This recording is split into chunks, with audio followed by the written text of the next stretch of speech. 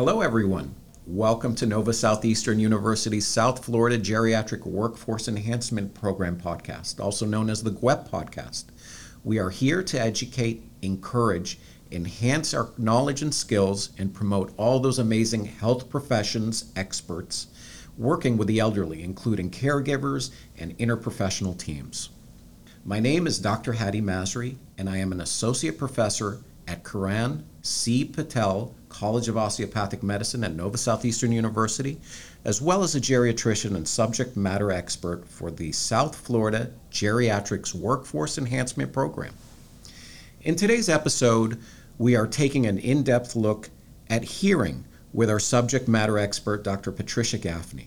Patricia Gaffney is a professor at Nova Southeastern University in Fort Lauderdale, Florida.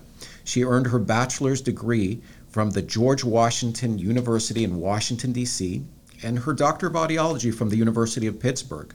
Previously, she worked at the Veterans Affairs Medical Center in Miami. She joined the audiology department at NSU in 2007. Her specialty is vestibular diagnostics and treatment. At NSU, she teaches the vestibular and amplification courses. In addition, she is a clinical preceptor for the first and second year audiology students in the audiology clinic. Dr. Gaffney has presented at various national and state meetings on various topics, including vestibular, amplification, and professional issues.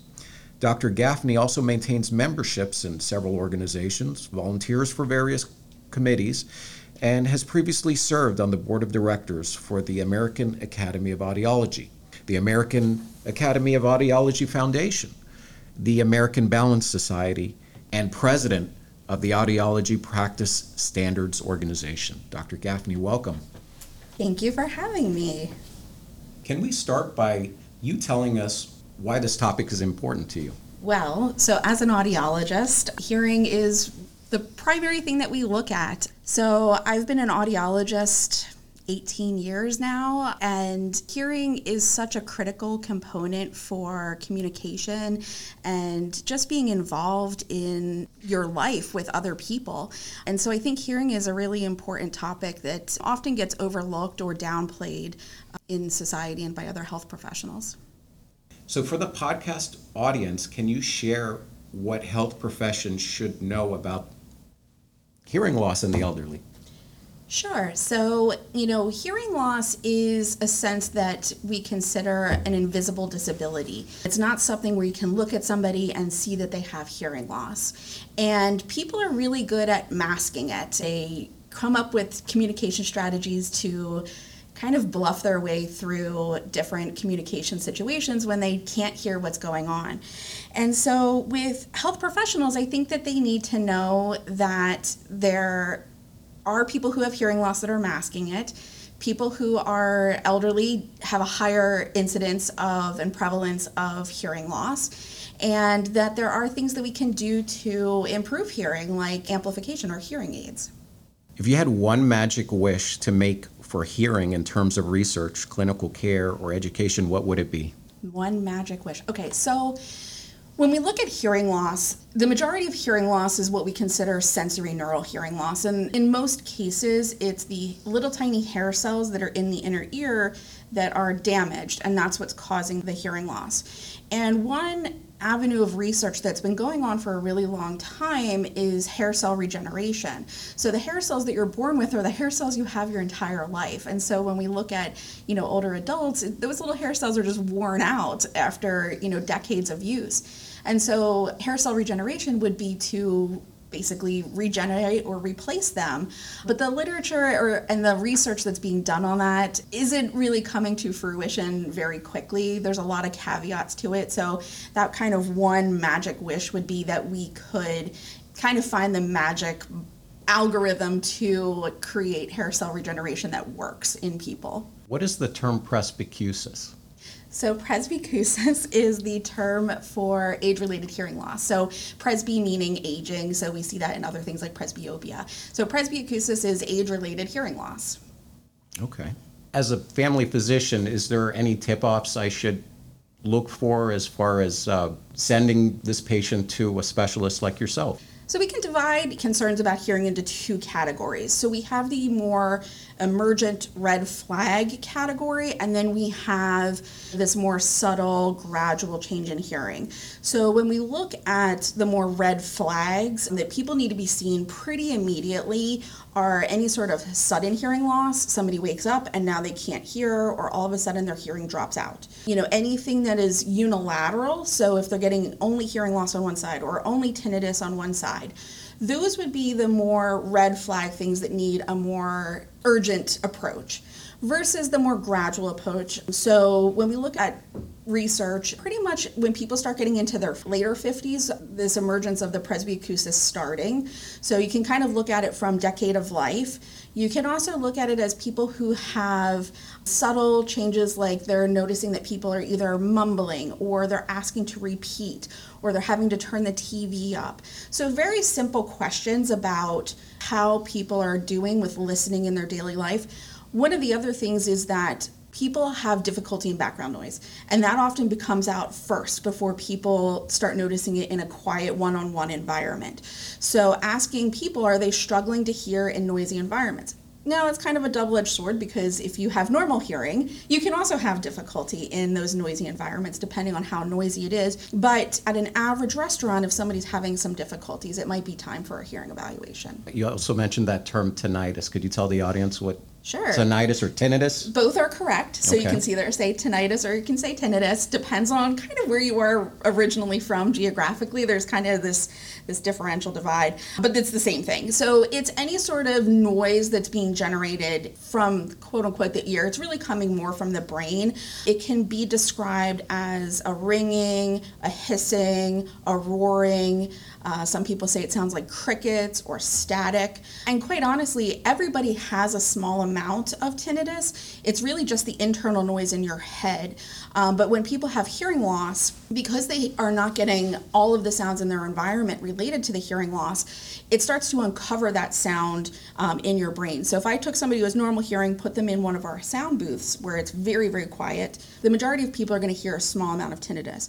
But what happens with the hearing loss is, with that uncovering, it becomes more and more present throughout your day. It starts to interfere with communication, particularly sleeping at night. And in a quiet room and all you're hearing is this ringing or noise in your head, it starts to become more intrusive into people's lives, and it can be really bothersome for people. Is one-sided tinnitus of significance? You mentioned that too. Yeah, so anytime that we see somebody who has unilateral symptoms, so one-sided tinnitus or hearing loss, the one thing we always want to rule out is an acoustic neuroma or vestibular schwannoma. It's the same thing, because that typically presents unilateral. Most people who have hearing loss that's age-related, it's usually bilateral. So in those cases, somebody's going to experience tinnitus in both ears versus that one-sided approach. Now, there's some research coming out about untreated hearing loss and cognitive decline. Could you expand upon that? Sure. So, yeah, this has been a really interesting new line of research that's been coming out probably over the past, I would say, 8 years or so. This was really spearheaded by Frank Lin, who's a physician at Johns Hopkins University Medical Center. And yeah, so what they're seeing is that individuals who have even just a mild amount of hearing loss, that over time there's a higher rate of Alzheimer's and other types of dementia when those people are untreated. So basically they're not wearing hearing aids. And there's a couple of reasons why they think that's happening. One is that our ears are really like use it or lose it kind of phenomenon. So when you have hearing loss and you have those damaged hair cells, then you're also not stimulating that part of the cochlea, then you're not stimulating that portion of the eighth nerve that goes up to the brain, which then means you're not stimulating that part of the auditory cortex. And so we see this decline or atrophy in the cortical components of the auditory cortex, which is in the temporal lobe. So part of the theory is that there's this atrophy of that component of the brain. You're also losing out on social cues, right? So you're not being able to communicate, and overall untreated hearing loss, you see this big shift towards social isolation because they struggle with communicating with people. It just becomes burdensome. And so they stop answering the phone, they stop going out to dinner, they stop doing all these things. And when you're not getting that mental stimulation, you're not using other components of your brain either. So there's a few theories out there on why that's happening. And so now it's really considered one of the modifiable risks for dementia, that if somebody does have hearing loss, that we should be fitting them with amplification, even if it's very mild. So that would require them having hearing aids. What are the advantages of getting hearing aids? Sure. So I think we have to have a realistic approach of what hearing aids really are. So they're just amplifiers, right? So they're just taking a sound and turning it up. They're programmed to give more volume to the place where you have more hearing loss, and hearing aids have some other features involved. So the advantage of that is that you're getting that volume where you need it, where you have hearing difficulties. And so when we look at people who have hearing loss, as I mentioned before, social isolation is a really big component, and social isolation can lead to depression, it can lead to anxiety, you start to lose connection with family and friends. And so one of the biggest advantages of wearing hearing aids is being able to communicate with other people and be able to be part of society and function in the rest of the world. Are there different types of hearing aids? We can look at hearing aids from both the style of what they look like as well as the technology. So we have different styles of hearing aids. So there's ones that go all the way in the ear canal where you can't see them. So they're invisible in the canal. That's what they're actually called, IIC. IIC. Yeah, so IICs are invisible in the canal, and they kind of work their way up bigger so that they fill the whole ear canal, or whole ear in the part of the pinna, the concha bowl, called in the ear, ITE. And then we have models that go behind the ear. So there's the BTE, or behind the ear, which is a little bit larger. And now we have the most common style, which is the receiver in the canal, which is a very small component that goes behind the ear, a little tiny wire that goes down to a little tip that goes into the ear canal. So that one is really cosmetically appealing, and it has a lot of technology in it, unlike the IICs, which is cosmetically appealing, but you can't put as much technology in it because it's so small. When we look at the technology side, we have products that go from a basic amplifier with some programming and some different noise cancelers all the way up to a more premium product, which has a lot of flexibility as far as programming, lots of programs that we can put into it, lots of noise reduction strategies. So there's a wide range of the levels of technology that are in there. And I understand sometimes my patients complain about using the hearing aids as far as compliancy, because their complaints were they have to change out the batteries every so often. So is there any way to mitigate that? We've seen a really big increase in rechargeable batteries, which has made life a lot easier for a lot of people. There are still devices that require a traditional zinc air battery, and the smaller the device, typically the less time that battery lasts for. So like that IIC hearing aid is so tiny that the battery also has to be tiny, so they only last about 3 to 5 days, where some of the larger hearing aids you can get about 2 weeks out of the battery. But the lithium ion rechargeable batteries have really been a game changer for a lot of individuals, where they wear the hearing aid all day. They just like how they would plug their phone in or put it on the charging pad, you're just going to take your hearing aids off at night, put them in the little charging case, and then they're ready to go in the morning. So that has been a really big improvement for hearing aids and compliance with that as well. And reduced cost too, so people aren't having to buy batteries all the time. Right. Another complaint is they lose their hearing aids. So traditionally, by insurance, what is covered with hearing aids? Yeah, so losing hearing aids is a problem. As far as from the more technical side and insurance side and manufacturer side, so hearing aids come with a warranty. They actually come with 2 different types of warranties. They come with a repair warranty, so if anything happens and it needs to be repaired, you can send it in. And those warranties can be anywhere from 1 to 3 years. And then they also have a loss and damage warranty, so if it's lost or damaged beyond repair, like the dog eats it, it gets run over by a car, theirs went down the garbage disposal and got chopped up a little bit. In those cases, you can replace it once under the loss and damage component. Are you talking specifically about Medicare or Medicaid? Oh, so that's from the manufacturer. As far as, insurance coverage, so Medicare does nothing with hearing aids at this time. And that's a big issue, particularly with this population, talking about older adults who are all on Medicare. Medicare doesn't cover hearing aids, so they're not going to be involved at all in this. Medicaid does vary based on the state. In the state of Florida, they will replace hearing aids once every 3 years. If it's lost, we can usually, petition for a replacement, and it would be replaced under warranty as well, the manufacturer warranty. But Medicaid in Florida will replace hearing aids every 3 years. How much is a hearing aid, or a pair of hearing aids, rather? Yeah, so hearing aids, depending on where you go and where you live, so the average hearing aid costs about $4,000 to $5,000, but you can really see it range from a more basic device around $2,000, $2,500 up to $6,000. I have heard of hearing aids go for $9,000 in some high cost areas like LA, New York, where just everything is more expensive. But the average cost is about, $4,000 to $5,000 for a pair.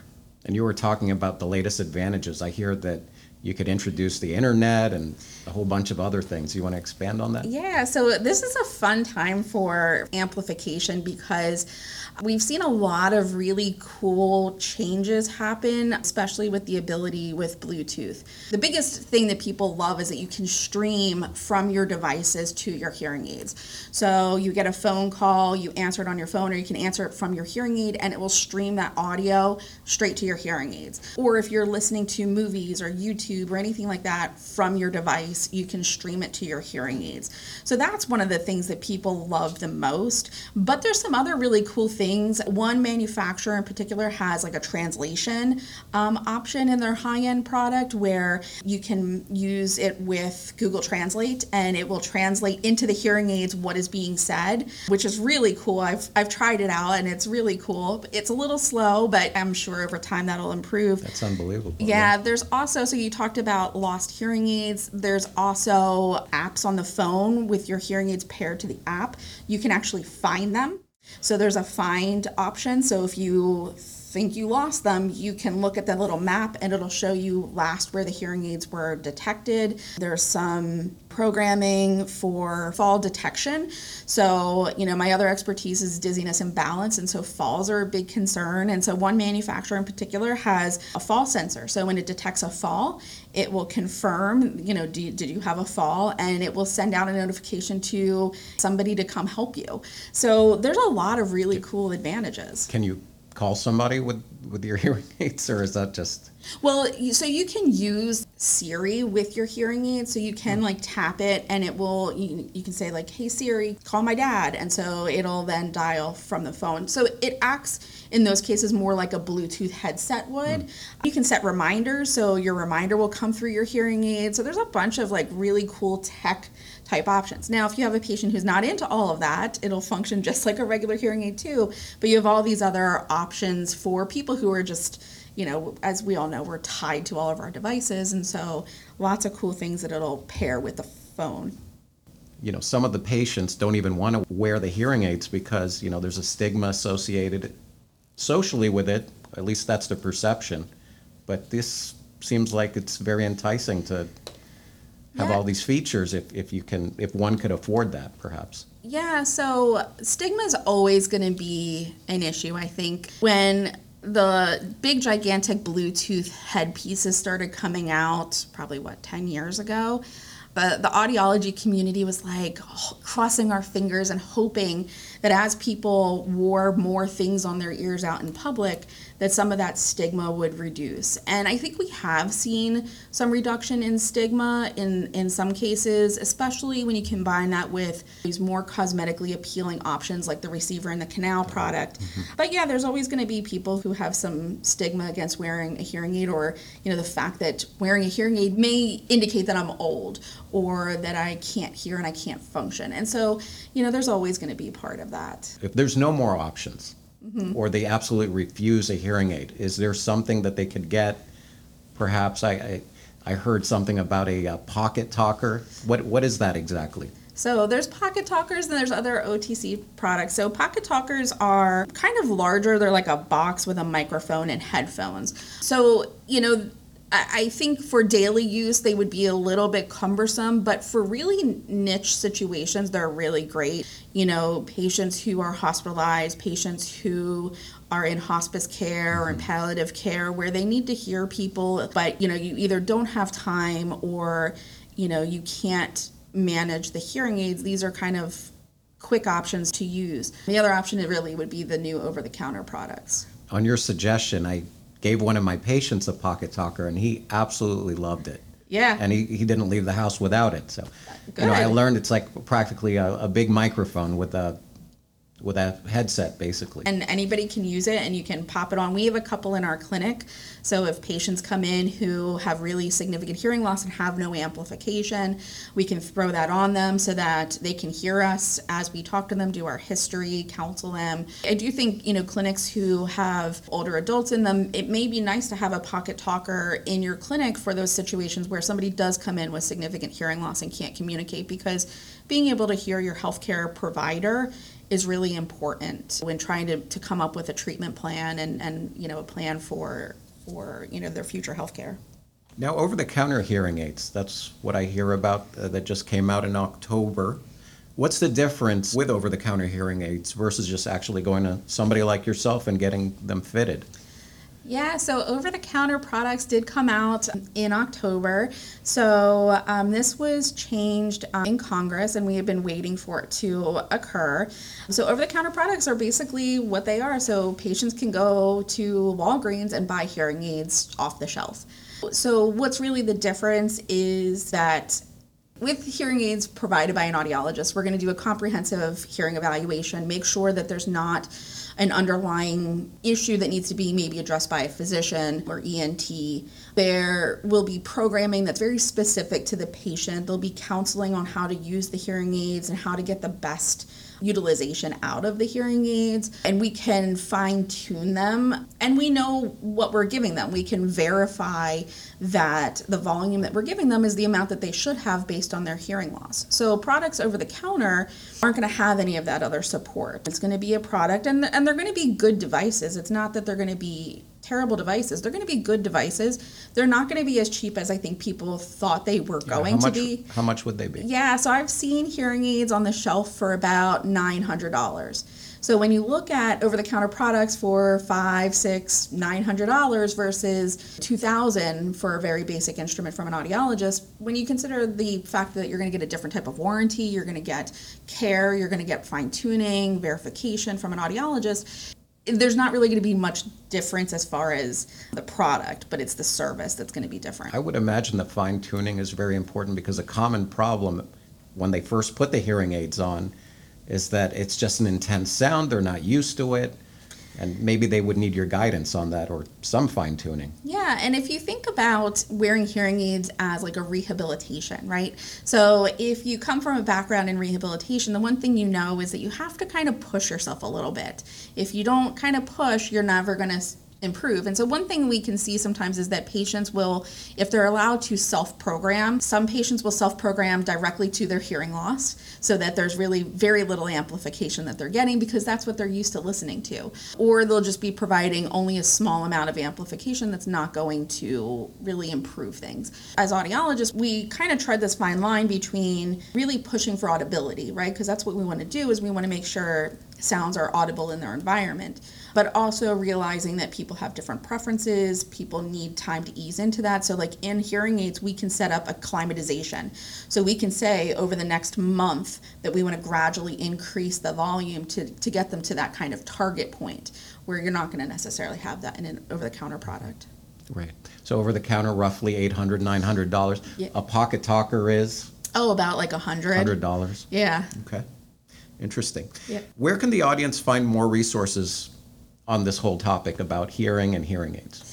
Yeah, so from a professional standpoint, the American Academy of Audiology has resources. The American Speech Language and Hearing Association has resources. There are some more patient-driven resources out there.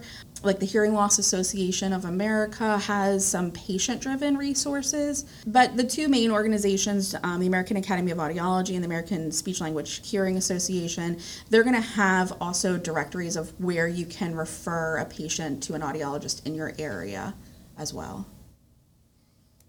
Okay. Well, thank you for joining us today and sharing your expertise with our audience. Thank you so much, Dr. Gaffney. It's been a pleasure having this discussion with you. Thank you for having me. Please stay tuned for upcoming topics from our renowned subject matter experts.